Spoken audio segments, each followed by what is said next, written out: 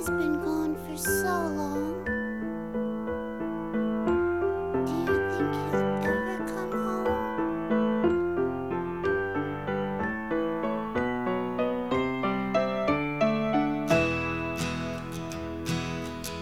Hey guys, welcome to the Sonic Collective.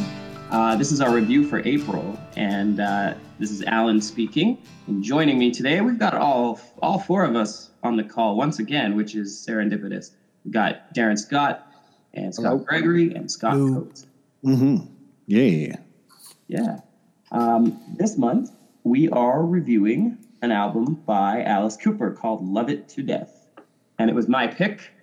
And Scott just asked me off air why I chose this album. And I had to think about that for a minute because I really don't have a good reason why. I have always been curious about Alice Cooper. I think everyone knows Alice Cooper as, sort of just over the top shock rock kind of.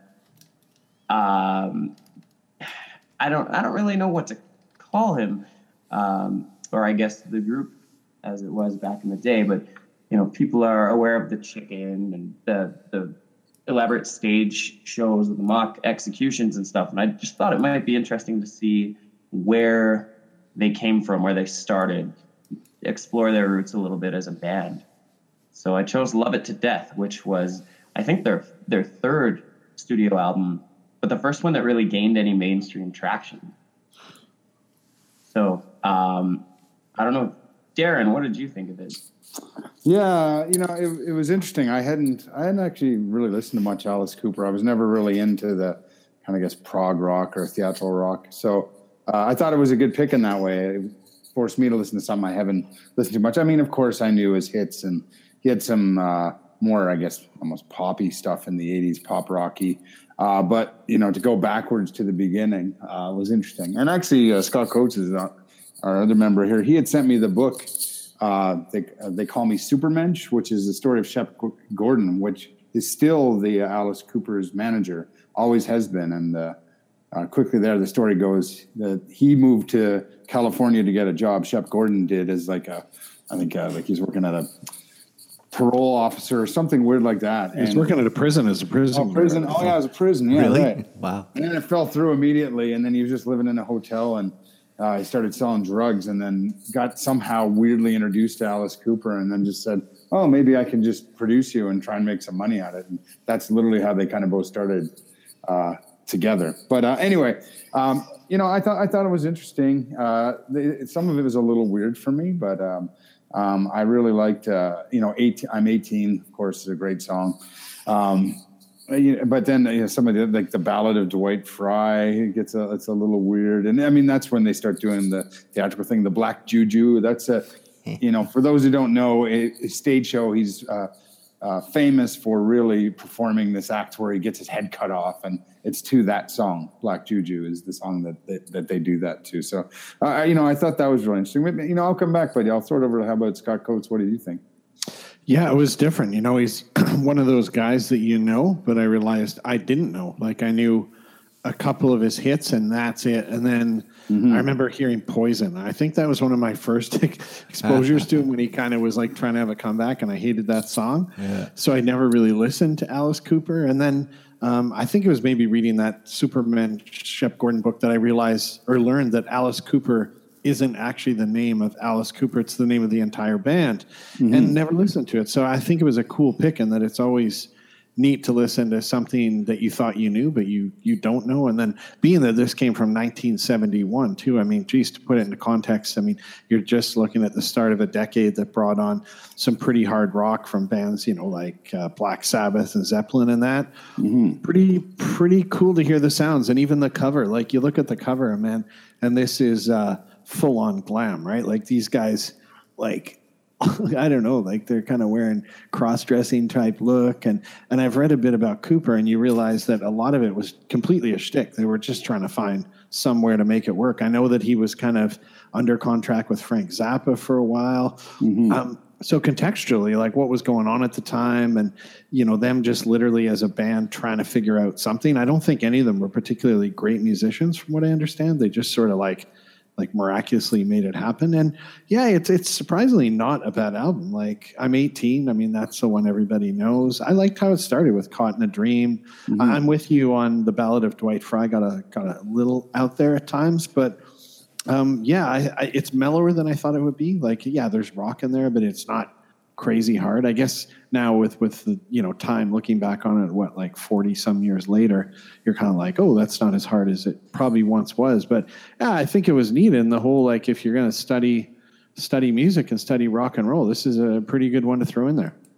Yeah, and I mean, they were a Detroit band here too, so I was reading that they were very influenced by the Detroit scene at the time, which was like MC5, which was this kind of out there rock band, and Awesome too. Iggy Pop was just starting, and even George Clinton and was it Parliament Funkadelic was starting. So they had taken all these artists and kind of mashed their sound together. And they always said that they were more of a Detroit band, and I think they bombed pretty well in California when they first started. It was just too weird for that scene. I'll jump in. Sorry, one more thing, and then I'll throw it over to Alan and Scott Gregory. Is the Detroit sound kind of related but off topic? As I just listened to WTF podcast over the weekend from a few months ago in early 2018, has an interview with Don Was, who has Was Not Was, but is more a famous producer, and he talks in that interview all about the Detroit sound. He talks about all those bands, MC5, Iggy Pop, all them you just mentioned. So for music fans, it's worth seeking out that episode and listening to he talks a lot about the Detroit sound. And another thing, I keep saying this every time, 36 minutes, under 40 minutes. I really think there's magic to that length of like 32 to 40 minutes.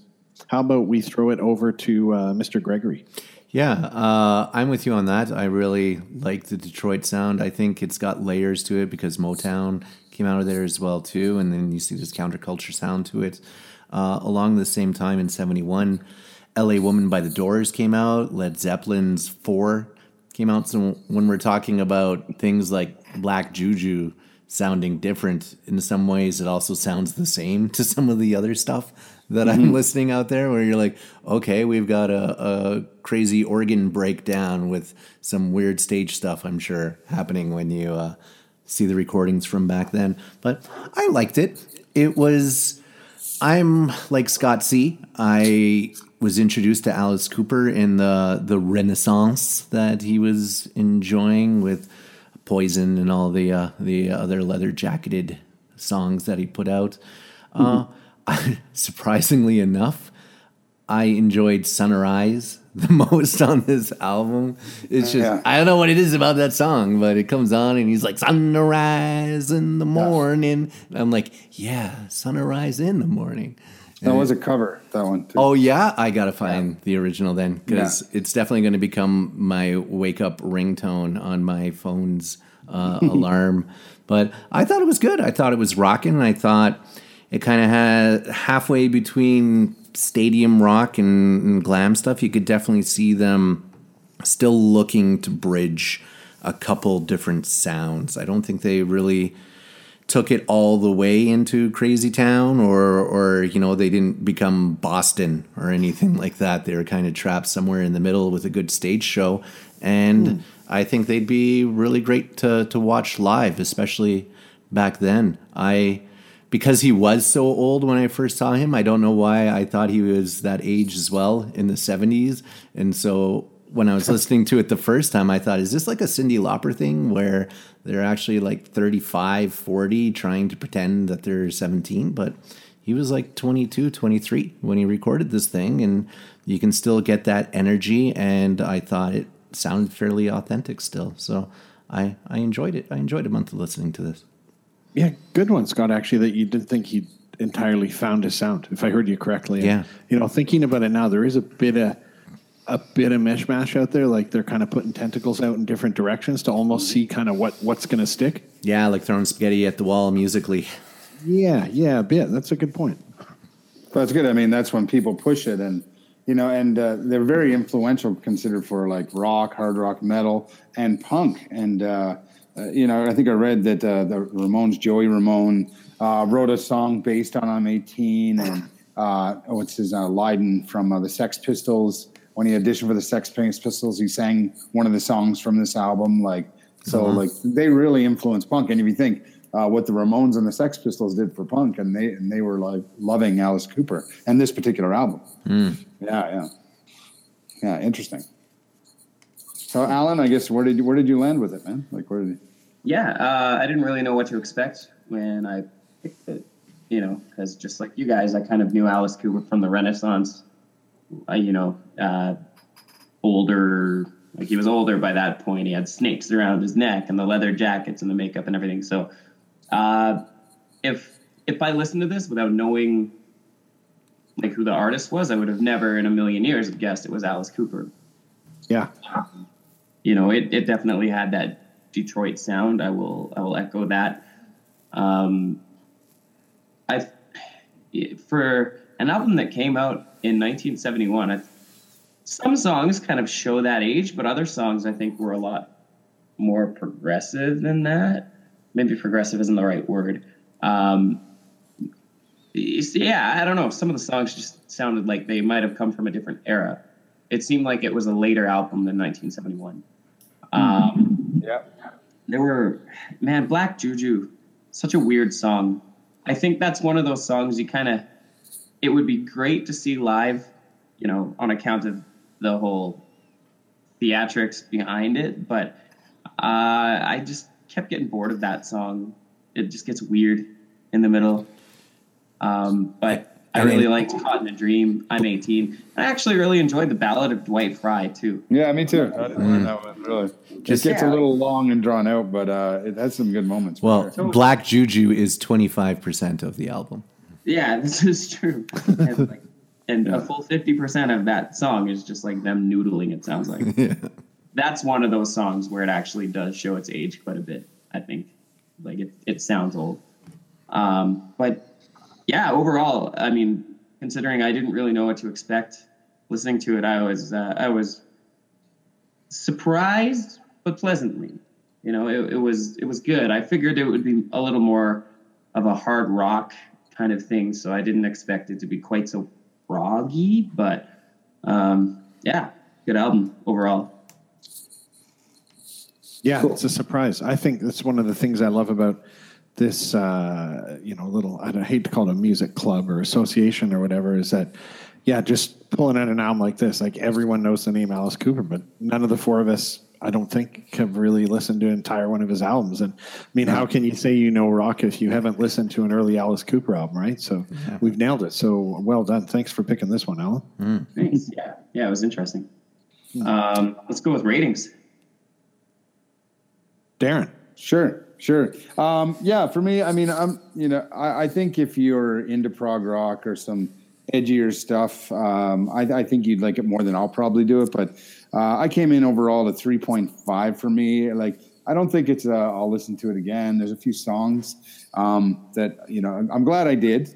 But, Influence was only like a 3 for me. That sound, like, I appreciate, I think, the punk after. But, and to recommend, I came in at 3.5 as well, just because, like, I think if you're even thinking of going back and seeing where all this music came from, I think Alice Cooper is definitely up there. And he has mentioned that same line. It's like Led Zeppelin, Deep Purple, Black Sabbath, Alice Cooper, like in those same breaths. So I'm like, wow, that's some good company. So he's obviously influenced quite a bit. So that's where I came in.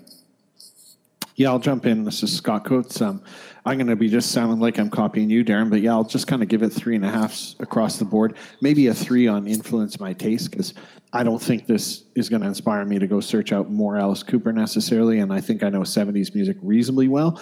But I think it's a solid album. It's worth a couple listens. I would recommend it to somebody that's wanting to understand the progression of music a bit better, right? And if you're going to pick one, I mean, this is the only Alice Cooper album I've listened to, but it seems like a pretty darn good one. Third album in. They're still young, beginning of the 70s. Yeah, so I think it's solid. It is a good pick, and I'll give it 3 5s. Mr. Gregory. I'll give it a 3 as far as the overall composition and lyrics. I really do love Sunrise, but that's the same way that I love the song Peaches. So I don't know what that says about me. It hits that same funny bone. But like I said, Black Juju is a quarter of the album. I'm 18 and Caught in a Dream aren't bad. I'd say you got to listen to it at least once or twice just to understand what's going on back in the 70s. And I can't believe I hadn't. So even though I'm giving the album a 3, Influence Tastes, I'm giving it a 4 because it did cause me to go back and review just what I did know of the 70s. I've listened to so much Zeppelin, so much Doors, Bee Gees before they went disco, like all over the place in the 70s. And I skipped this and I feel kind of ashamed that this hole was there for so long. So I'm going back. I'm checking the back catalog of artists that I assumed in the 80s sounded exactly the same in the 70s. And I'm going to redress that wrong, I guess is proper English. Keep filling holes, it sounds like. Exactly. Fill them holes because the sun's a-rising. Nice.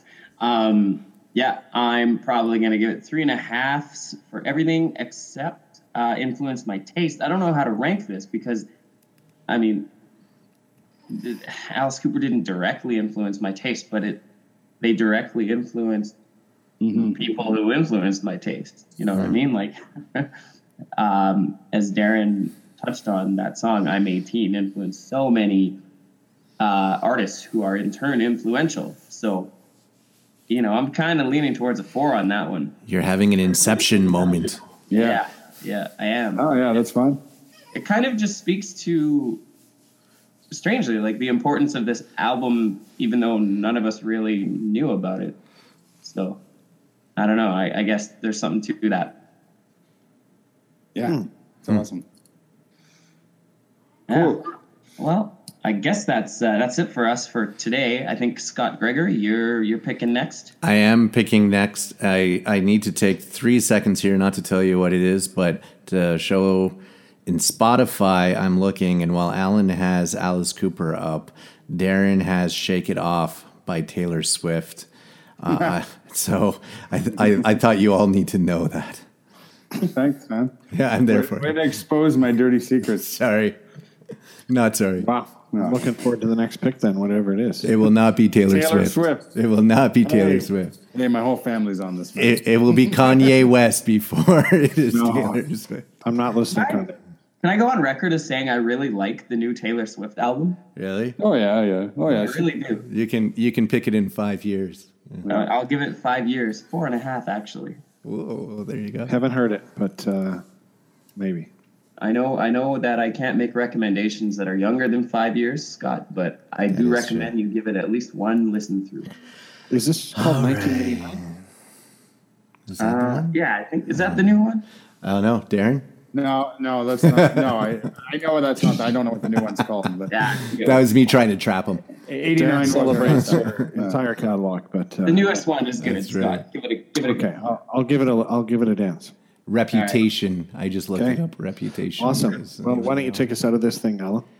All right. Well, I guess thanks for tuning in to the Sonic Collective. Stay tuned for Scott Gregory's pick, which is coming up next.